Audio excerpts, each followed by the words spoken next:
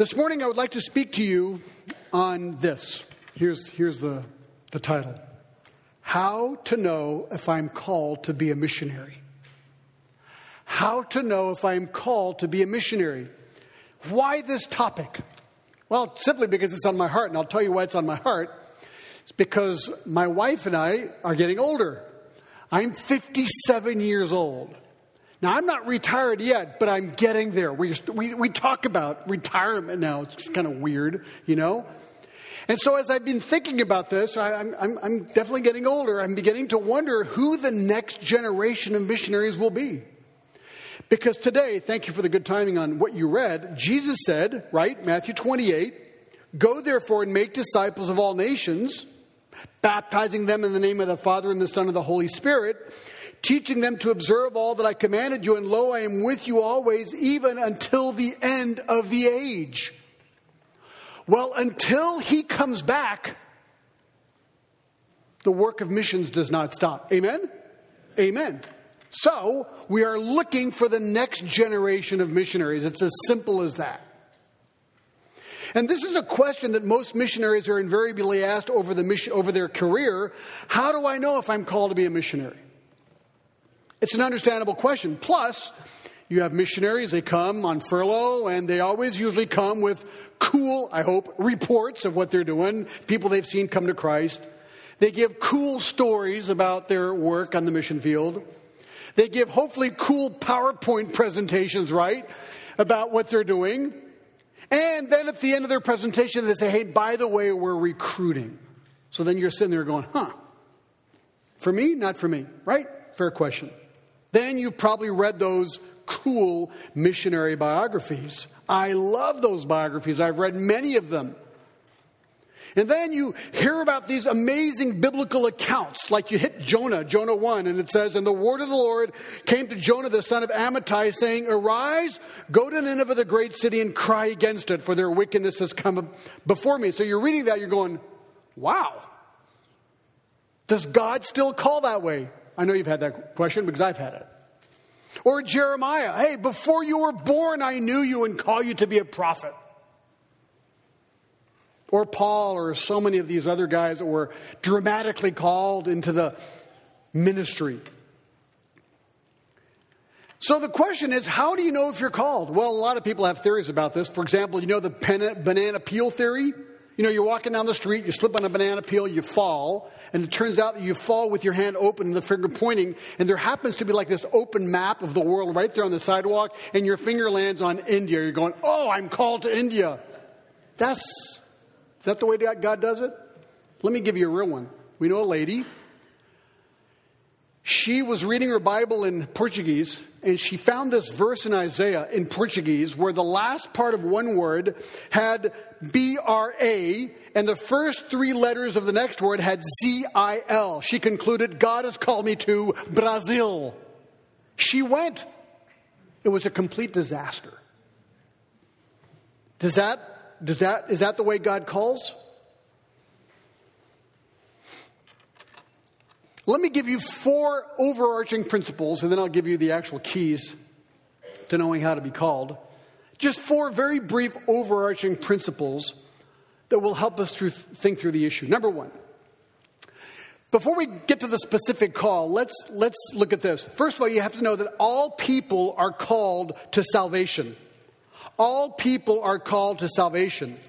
2 Peter 3:9, you know this verse, no doubt, says, if I find the right book, 2 Peter 3:9 says, "For the Lord is not slow about his promise, as some count slowness, but is patient toward you, not wishing for any to perish, but for all to come to repentance." So that we know, God's called everyone to be saved.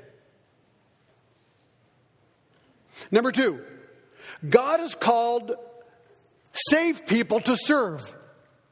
He wants all of us to serve.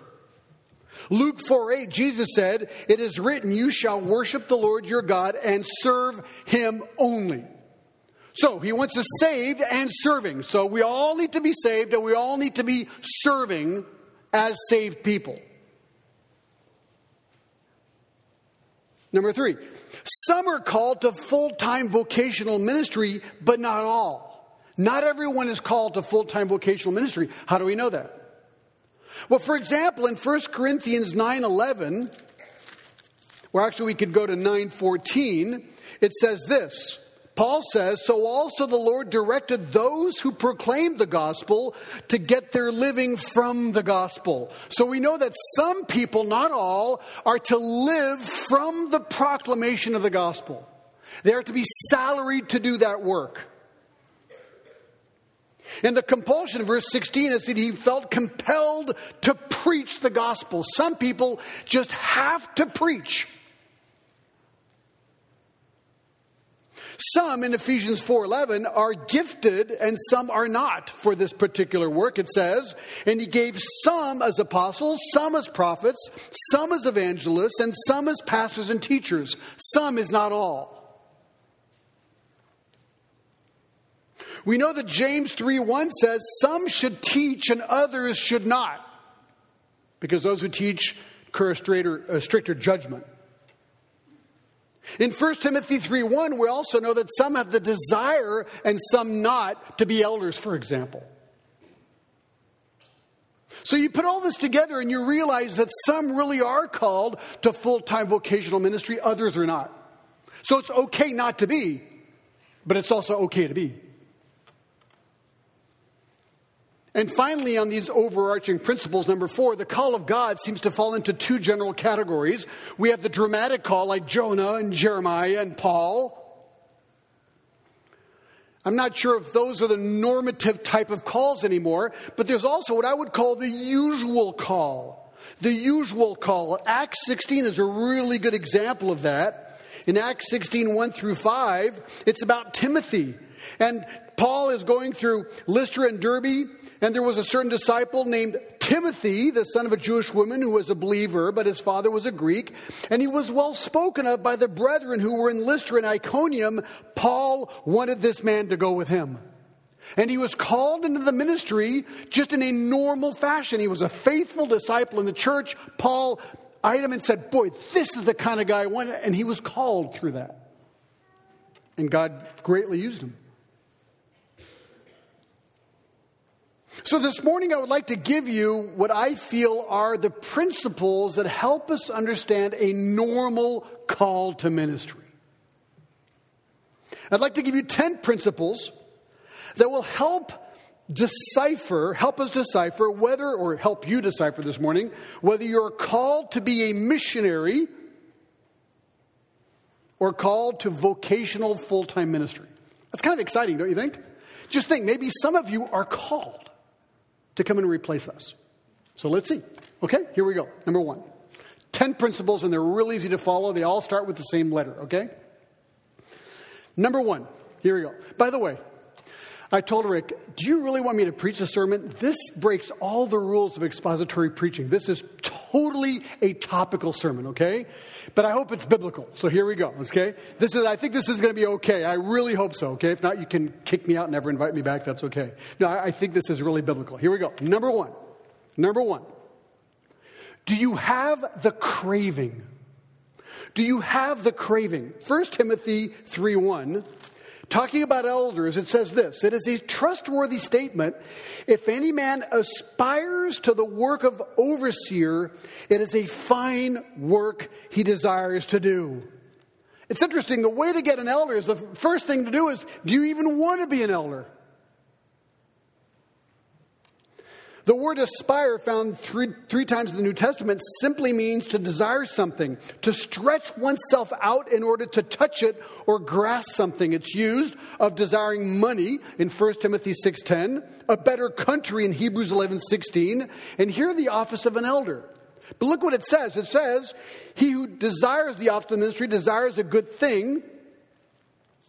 And in verse 1, if a man aspires to the overseer of an elder, it is a fine work he desires to do. The second word is a word that's even stronger. It's epithumia, which means to set one's heart upon something, to desire or lust after it. That word is used of lusting after a woman in Matthew 5:28, of desiring food in Luke 15:16, or even lusting after money in Acts 20:33. The point here is that to be an elder, you've got to want to be an elder. It's a strong desire. Listen to what Spurgeon says about this. Mark well, that the desire I've spoken of must be thoroughly disinterested. If a man can detect after the most earnest self-examination any other motive than the glory of God and the good of his soul in his seeking the bishopric, that means eldership, be better run aside from it at once, for the Lord will abhor the bringing of buyers and sellers into his temple. The introduction of anything mercenary, even in the smallest degree, will be like the fly in the pot of ointment and will spoil it all. He's saying that your desire and motive must be a very, very strong thing.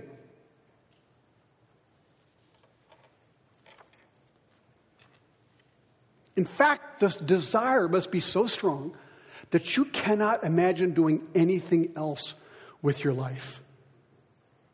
A commentator called Bick said, if you could be happy outside the ministry, stay out. But it is a solemn call. If the solemn call has come, don't run. It's a longing, and it grows, and you can't get rid of it. And it becomes all-consuming. You've got to go, and you've got to go now. This is interesting. This is what happened to me. I got saved in India in 1976. Just a few years later, I was just consumed with the desire of going into the ministry, and I wanted to go to Geneva, Switzerland. This is what God put on my heart. So I was a flight attendant, and met Meg, and we were falling in love. She was a flight attendant too. And then I got laid off because Pan Am was dying, and I was junior to her in the company. So I got laid off.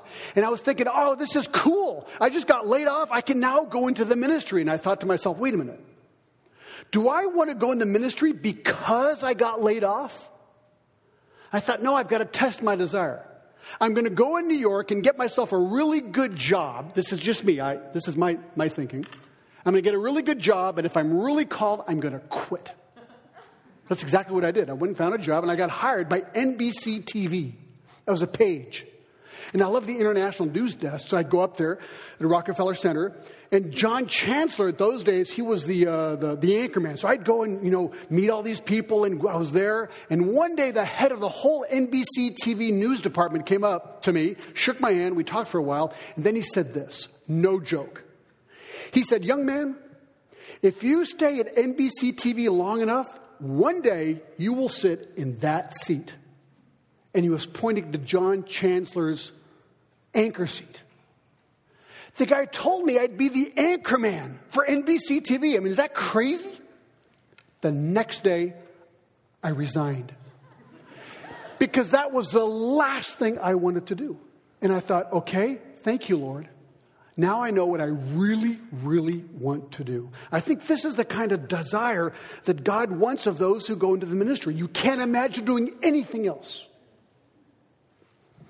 Number two. Do you have the character? Do you have the character? It's interesting, if you look at 1 Timothy 3, the call to be an elder, it says, verse 1 that I just read, it's a good thing to want to be an elder. But then in verse 2, an overseer then must be, and he gives the qualifications, right? Above reproach, husband of one wife, temperate, prudent, respectable, hospitable, able to teach, etc. He gives all the qualifications to be an elder. And in 1 Timothy 5, verse 17 and 18, let the elders who rule well be considered worthy of double honor. 1 Timothy 4:16, preacher's favorite verse, says, pay close attention to yourself and to your teaching. First of all, to yourself and then to your teaching. You see, if you go into the ministry, if you want to be a missionary, if you want to be a pastor, you've got to have character. This is a moral call. We are representing a moral God, and therefore we are to be above reproach in this area. Now I say that with fear and trepidation because I know my heart. I'm forgiven by Christ. But what this means is not that you're perfect. Ask my wife. I'm not perfect. But there's no reproach in your life. Something that people can point a finger at and say, aha, thing keeps coming up and I'm wondering if you're really qualified. No, someone in the ministry deals with it and works it through and lives a godly life. That's what we're supposed to do. It's interesting, in Exodus 29, Aaron and his sons, when they were being brought into the priesthood, do you remember this whole passage where they were sprinkling blood over themselves and over people, and finally they touched blood on their ear, on their thumb, and on their toes? Do you remember that weird passage? Why? Because he was saying, you in the ministry must have a sanctified ears, sanctified life, and where you go with your feet. When I became a pastor in Paris, it's really funny. I was a brand new pastor, and we had this guy in this church, Luc, and he worked for the sewer department, Paris. Wonderful, godly young man. And he was a sewer guy. And one day he said, "Can I come and see you?" I said, "Yeah." So he came into my office and sat down there. And he said, "John, can I just ask you a question?" I go, "Yeah." He goes, "Look, could I ask you that any time you see something in my life that's not lined up to the Bible, can you just tell me whether it's in word or deed? Just tell me." So I was thinking, wow, that's like so cool. I mean, can you imagine someone coming into your office and saying that? Saying, can you just talk to me every time you see something that's out of line? So I'm going, "Luke, sure, I'd be glad to do that." He says, "Okay, can I ask you one other thing?" "Yeah, sure." "Can this be reciprocal?" That's what he said to me.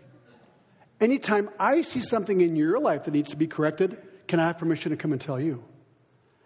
And suddenly I got nervous. Then I thought, you know what? That is the best thing anybody could do for me. And I said, yes. And for 10 years, he would come into my office every month and tell me things he saw wrong in my life. And I tell him things I saw wrong in his life.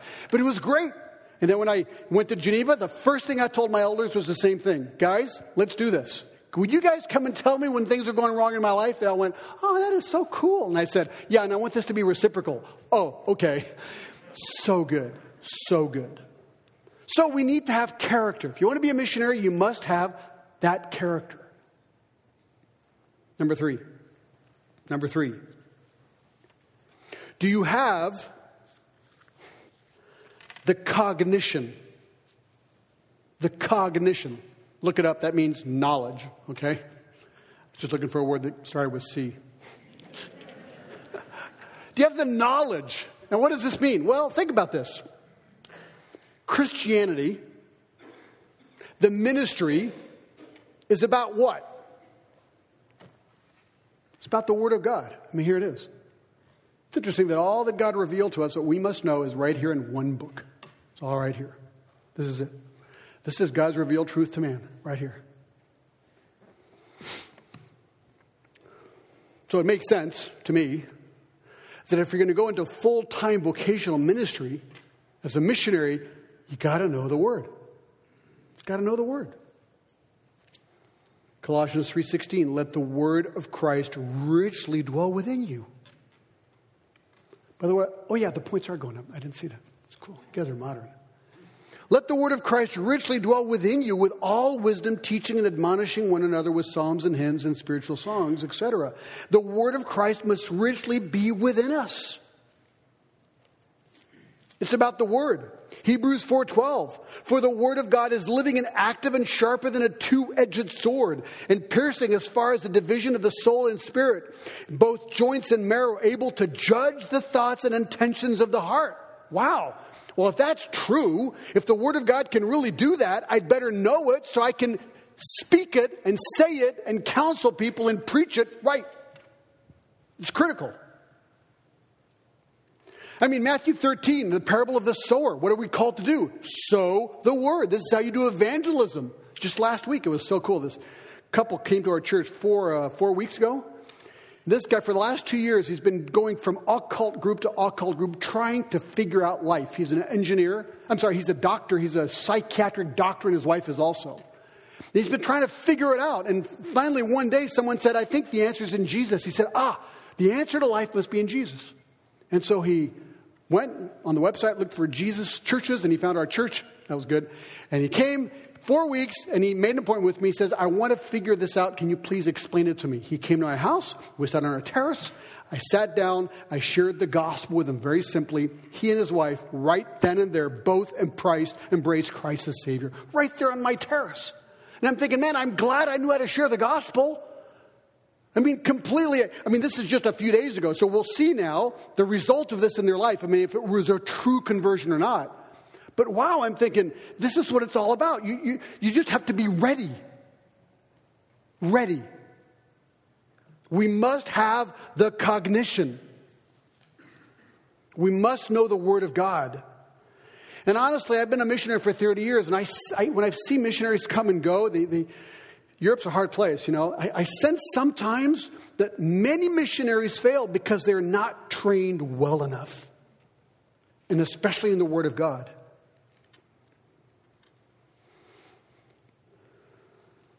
When I was at Grace Church, I was in such a hurry to go and be a missionary. I just wanted to be a missionary so bad. And I could tell my pastor, Monty Brewer at the time, you remember Monty Brewer? One day he just sat me down. He said, John, I want to talk to you. So he pulled me into his office. He was a missions pastor. He said, listen to me very carefully. He said, if I had 5 years to live, I would train for 4 and go for 1.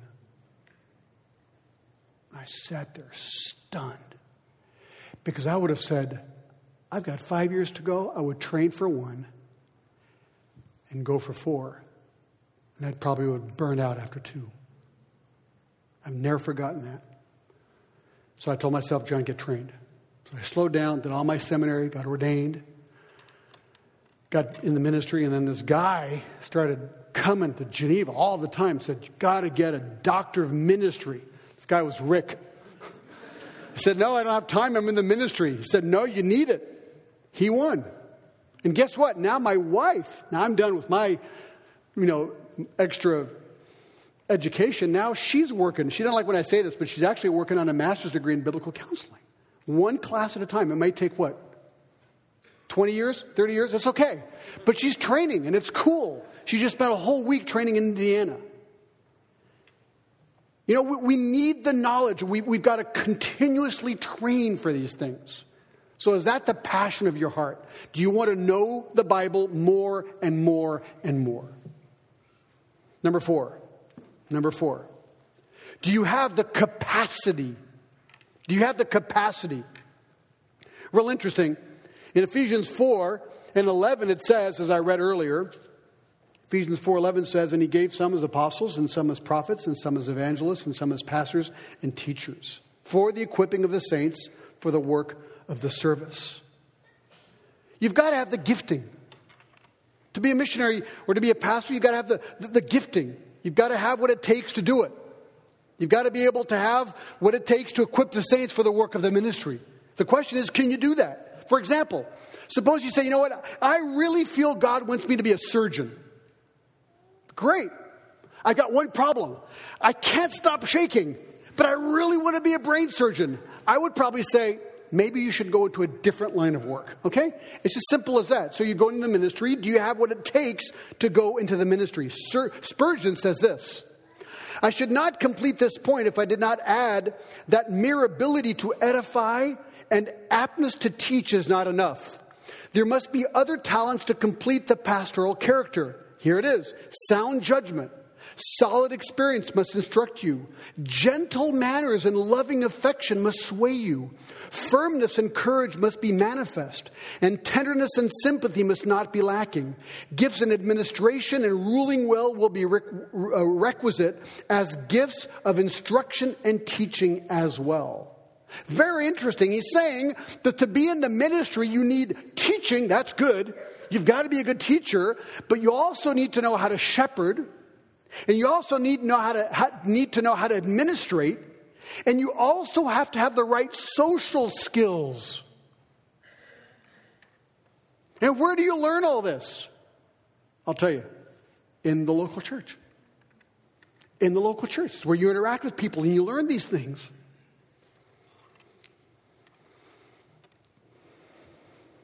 Wow.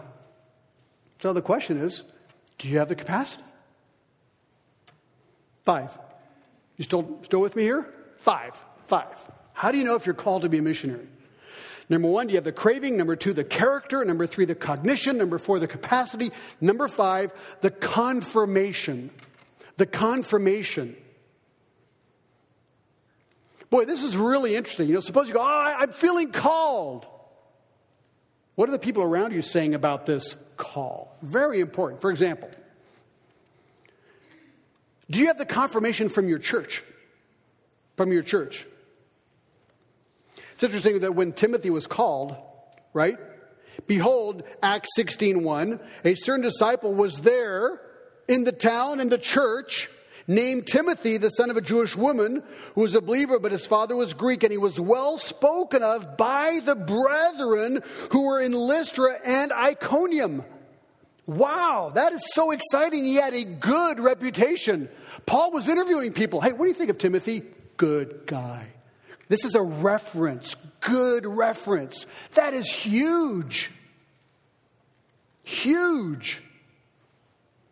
In Acts 6, the proto-deacons, these guys that were called to serve the tables of the women that had, the widows that had been neglected in the food distribution, it says that they needed to have a good reputation. Spurgeon, again, I'm quoting him a lot, the will of the Lord concerning pastors is made known through the prayerful judgment of the church. He's saying the best place to see if someone's called is right there in the local church. He says, it is needful as proof of your vocation that your preaching should be acceptable to the people of God. I had sooner accept the opinion of a company of the Lord's people than my own upon so personal a subject as my own gifts and graces. At any rate, whether you value the verdict of the church or not, one thing is certain, that none of you can be pastors without the loving consent of the flock, and therefore this will be to you a practical indicator, if not a correct one. Isn't that interesting? This is why we in our little church in Geneva, we evaluate elders every 2 years, including me. Everyone is reevaluated to be confirmed by the church. Secondly, by your friends. What are your friends saying about you and your call? Proverbs 27:9. So a man's counsel is sweet to his friend. Ask your friends, that they know you really well. I mean, true friends will be real honest with you. They just won't say yes to everything. A true friend, you say, I'm really sensing a call from God. Either they'll say, wow, I really see that, or they're going to go, you are crazy. And if they all say you are crazy, maybe you're crazy. Not necessarily, but that is an indicator. Number 3, your family. This is still at the same point. Getting confirmation from your family. In Exodus 20, you know this, 5th commandment, right? What does it say? Honor your father and your mother. It's interesting, when I was going into the ministry and we were sensing a desire to go to Geneva, my dad, I loved my dad. My dad was a great man. I had a high respect for him. He was a piano player. He was a businessman in Geneva. And then unfortunately, after 35 years of marriage with my mom, a wonderful life, my dad became a severe alcoholic. He left my mom. My parents got divorced. And my dad sort of had a tragic end of his life. And it was in those tragic years that I was sensing called to go to Geneva. And I thought, you know what? I'm going to call my dad up. So I called up my dad. He was living a debauched life at that point in Atlanta, Georgia. And I said, Dad, I just need your counsel. I need your help. He says, what about? I said, well, Meg and I are feeling that maybe we should be going to Geneva, Switzerland to be a church planter, and I wanted to get your advice on that. He was floored. He said, John, I think that's the greatest thing. I think you should go. You know how I felt about that? Just getting my father's approval, even though he didn't know the Lord. It's huge. I'm supposed to honor my parents till the day I die. So I tried to honor him that way, and it was wonderful. There's another person you want to get confirmation with, and this is really important. How about your spouse? Don't forget to ask your spouse. This is a combined journey. Really important. 1 Peter 3:7 says we are supposed to honor our wives, men. It was interesting when I was in New York, we were flight attendants. Meg and I were falling in love. And again, I was sensing this desire to go in the ministry. And I thought, boy, I've got a real problem. I'm falling in love with her, but I don't know if she's going to want to follow me on this crazy adventure. I was sensing a real desire to go back to Geneva. And so I had this NBC thing that was about to happen. And then just before that, I thought I'd better talk to her. So we were just falling in love. So we went out to a nice Swiss restaurant in New York. We had fondue. And I was talking to her. I said, Meg, I've got a problem. I said, I'm falling in love with you. And she confirmed that she was falling in love with me. So this was really fun and cool and all that, I said, well, that's not my problem. That's actually the good part. The problem, I said, is that, I think I just need to tell you, I'm sensing that God is calling me to Geneva, Switzerland, and I think I might end up staying there for the rest of my life. I said that to her point blank.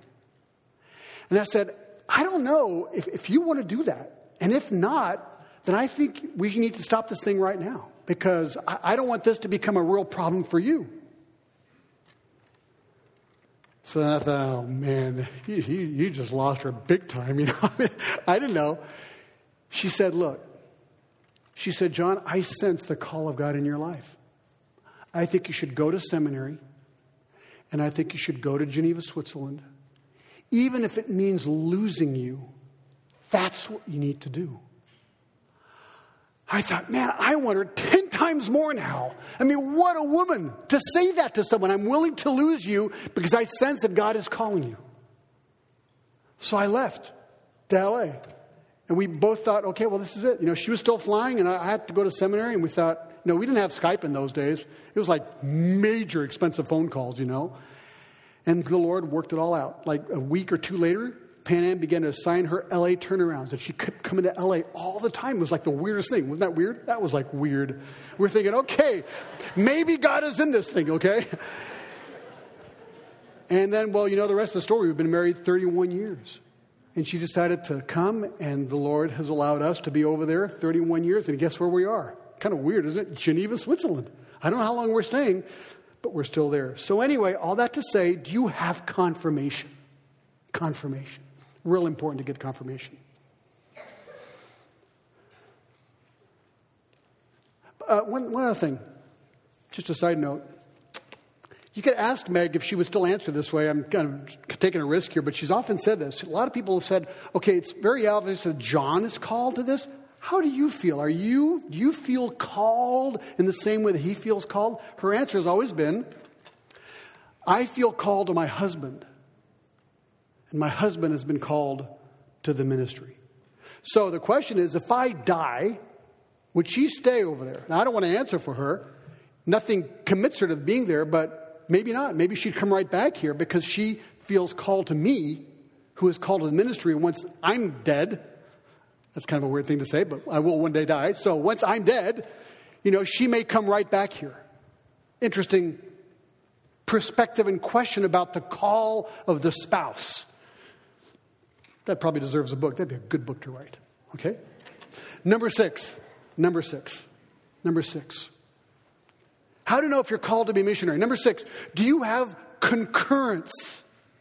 Concurrence. What does that mean? This is the providence of God. Is there agreement in design from God? This is what Newton said about this.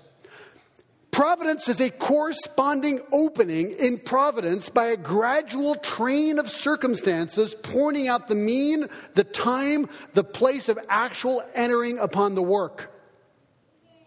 But what that means is that God opens and closes doors. For example, in 1 Corinthians 16, 8 and 9, Paul says, God has opened doors of ministry for me. Remember? But then in Acts 16, 5 through 10, Paul says he wanted to go to Asia to preach the gospel, and it says the Holy Spirit said no. So then he wants to go to Bithynia to preach the gospel, and the Holy Spirit, Jesus says no. And then finally he is led to Macedonia through the vision, remember, in Troas. So it's very interesting that God does open and close doors. This happened to me. I was in seminary. When I left New York to go to seminary, I just had this desire to learn. But I only had enough money in my savings for one semester. So I said, okay, I'm putting all my money into this, and we'll just see. So I went out to Talbot Seminary, paid, and the semester was going on, and there was no money coming in. So just before the end of the semester, I thought, okay, well, God is shutting the door. So I told my best friend at the time, Stu, I said, Stu, I think I'm done. He said, John, look, you don't have the faith, but I've got the faith for you. He says, I'm going to pray, and God's going to answer, and God's going to provide all you need. Really, he said that. I thought, wow. Okay. I said, I don't have the faith. He said, I've got the faith. I said, okay. 1 week later, no joke, my grandmother, out of the blue, she lives in Tulsa, Oklahoma, she called me up. She goes, John, this is a strange thing. I've been giving to Oral Roberts on TV for years. She said that. And it just occurred to me just this week that my own grandson is in the ministry. John, I would like to redirect all giving to you. I would like to pay for your entire seminary education, and I would like to give you a computer. They just came out at those days, and I'd like to give you a computer as well. And my grandmother paid for my entire seminary education out of the blue because Stu prayed and because of God's providence in my life. You're going, that's weird. You know, I mean, no, sorry. Oh, man of little faith. That is weird. It's incredible. It's exactly what happened. So then I was done. We were married and we just graduated. I was graduated and got ordained. And now we're going to go be missionaries. I have to go raise support. That's scary, guys. Really scary. And so I was waiting for my first gig. You know, the first go present your ministry and get a lot of support gig. So I get invited. My first invitation is first graders Sunday school at Grace Church. We're going, okay. So we go to Grace Church, go to the first Sunday school, and I tell them about the ministry. And they make a collection. Nickels and pennies and dimes. And the total, we go home, we count it, and I count the total. Exactly $1. Look. This is in my office, okay? We framed it. And it says, the exact amount of the first contribution we received in 1985, given to us in small coins by the second grade Sunday school class at Grace Community Church in Sun Valley, California, after presenting our ministry for the very first time. Folks, we have been missionaries for 29 years, and God has provided for us abundantly since that day. See, that is the providence of God. That is where God is saying, hey, wait a minute, you know what? I'm in this, and I will provide for you one way or another. For those he calls, he provides. And that has been the symbolic dollar bill in my life. Thinking, you know what, John? Never, ever doubt God. He will provide more than you can even imagine. And he has. Amazing. 7. We will finish on time. 7. Do you have the combativeness? Do you have the combativeness? 1 Timothy 18. I hate this verse. You'll see why. This command I entrust you, Timothy, my son, in accordance with the prophecies previously made concerning you, that by them you fight the good fight. Oh, no. The ministry is a fight. We can't forget that. It's a fight. Oh, it's a good fight. But we're supposed to fight the good fight.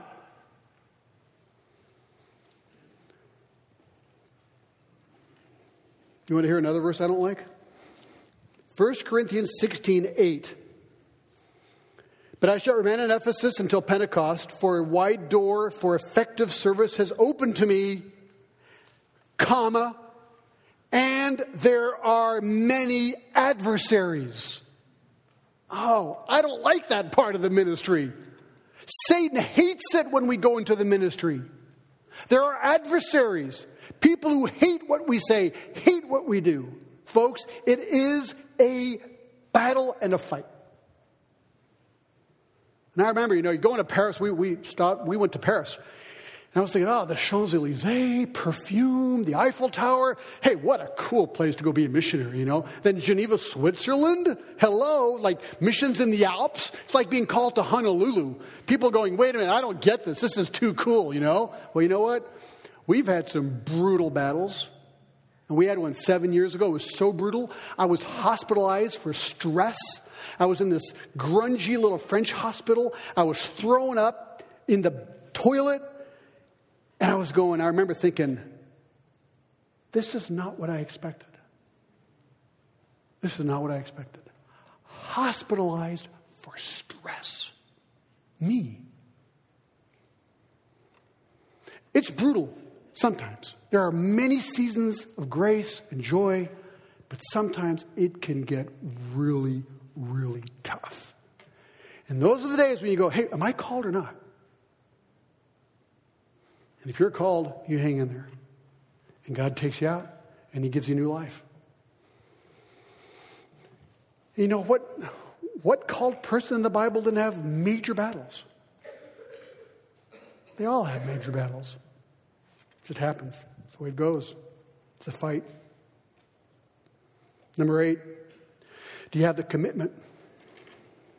I love this. 2 Timothy 4:7. This is great.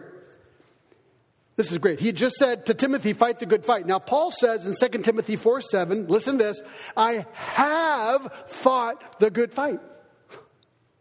Ooh, that's nice. I have fought the good fight. I'm looking back. It's done. He's ready to retire. Adoniram Judson was 7 years in Burma before seeing the first convert. That's commitment. Jeremiah, the prophet, 41 years of ministry. One guy believed his message, Ebed-Melech the Ethiopian. That's commitment. Let me show you one more picture. I love this picture. This is John Calvin. Why am I showing you this picture? He's really old. Fact. He is being carried to the pulpit. This is his last sermon he's going to preach before he died. And I look at this picture and I say, John, keep going until the end. Don't stop. That is, I'm not saying I'm in Geneva for the rest of my life. I'm just saying, just be faithful until the end. Just be faithful until the end. Do I have the commitment to keep going? That's what it takes to be a missionary too. Number 9. Do you have a casket? Do you have a casket? That's kind of weird. Well, yeah, I could have used a word with a C, cross. That's so familiar. I wanted to kind of shock you a little bit. Casket, pretty graphic. Yeah, Luke 14, verse 25. Remember this?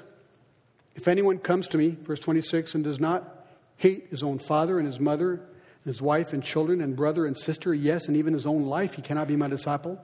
Who does not carry his own cross and come after me cannot be my disciple. And in those days, when he talked about the cross, everyone knew it was an instrument of torture and death. Instrument of torture and death. Am I ready to count the cost? Take a casket. I mean, the probability is that we won't die for our faith, but you never know. No, we're pretty safe, right? You're safe in Kansas. We're pretty safe in Geneva. But do you know that there are 500 to 600 martyrs per day in the world today? Who knows what the future holds? I'd say most of the suffering that we go through over there is just more cultural things. A lot of rejection over the gospel, no question about that. Let me tell you, it's almost a funny story, but this actually happened. We were in Paris, and we'd gone there with these. We're going to go win France for Christ, and I was, I want to go do this, excited, and we'd been there a few years, and we had this apartment, and just about did me in. Upstairs, all day, they had linoleum floors, and you could hear this lady with high heels, and you hear. All day. She'd drive me crazy, Then the kid next door decided to pick up saxophone. I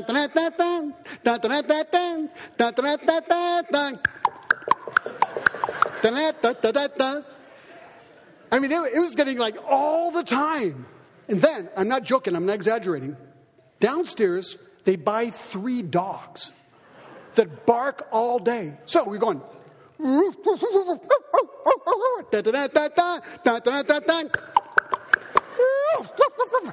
It was driving us crazy. And then, no joke, next door, an Arab family moves in with Arab music. Am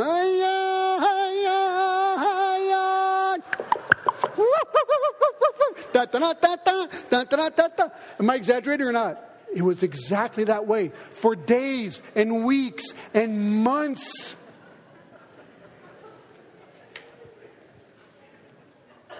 It brought us to tears. We brought the police, no joke, to take care of the dogs and the heels and the saxophone. And it was crazy. And it wore us and wore us and wore us. And we began to realize, you know what? This is part of carrying the casket. This is part of carrying the cross. Those were hard days. They were really hard days. Very stressful. And finally, this is the good news. Do you have contentment? Do you have contentment? 1 Thessalonians 5:17. No, I'm sorry, verse 18. In everything give thanks, for this is God's will for you in Christ Jesus. Oh, that's tough, you know. When you're thrown up in the hospital over stress, or when you're dealing with this noise that's driving you crazy, to be thankful, that's hard. I've always had a policy in life. This is it. Expect zero. Expect zero. I tell myself, all I deserve from God is what? All I deserve from God is hell. The wages of sin is death. Anything better than hell is pure grace. So I need to thank God for that, even when life is tough. It's still better than hell. That's way better than hell. Amen? So I need to cultivate a content heart. And we still have to do that. It's a daily thing. You just have to cultivate it. Because as soon as you've cultivated a content heart, whammo, something else hits, right?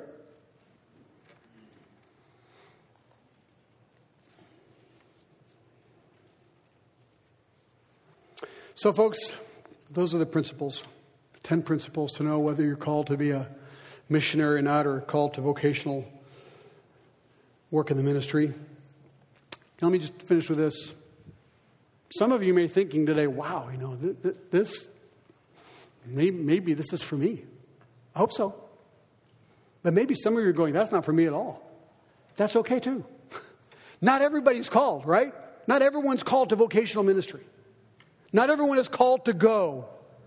Now think of Aquila and Priscilla. Really great couple. 1 Corinthians 16:19. They were hard workers, but they started a church in their home. They were just faithful church people. Well, you know what? Missionaries need faithful church people behind them. We're all in this together. We are together doing the Great Commission. That is critical to remember. Those who go aren't any better than those who don't go. It's a different call. So remember that. We all need one another.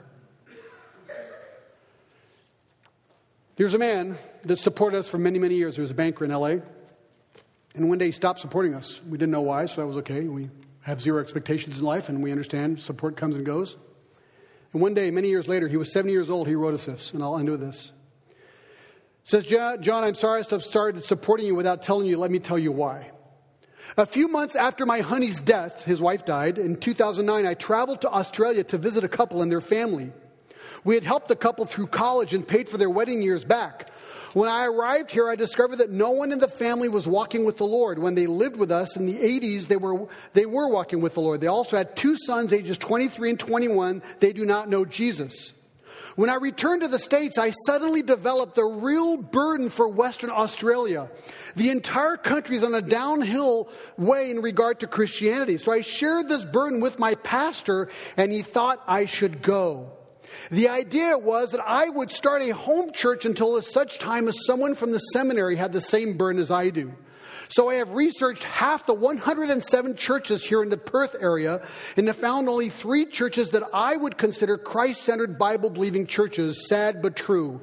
I have now been here 2 months, and the family has invited me to have devotions each week, and I am praying for the beginning of the home church. In the meantime, I will begin internet evangelism at least 4 hours a day.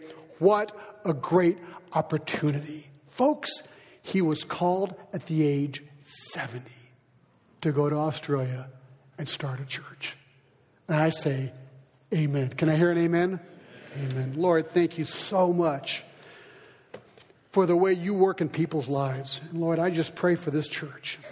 Lord, we need more missionaries all around the world. Lord, the Great Commission is not over. And I just pray that you would raise up people right here in this congregation and in many other congregations around this country and around this world.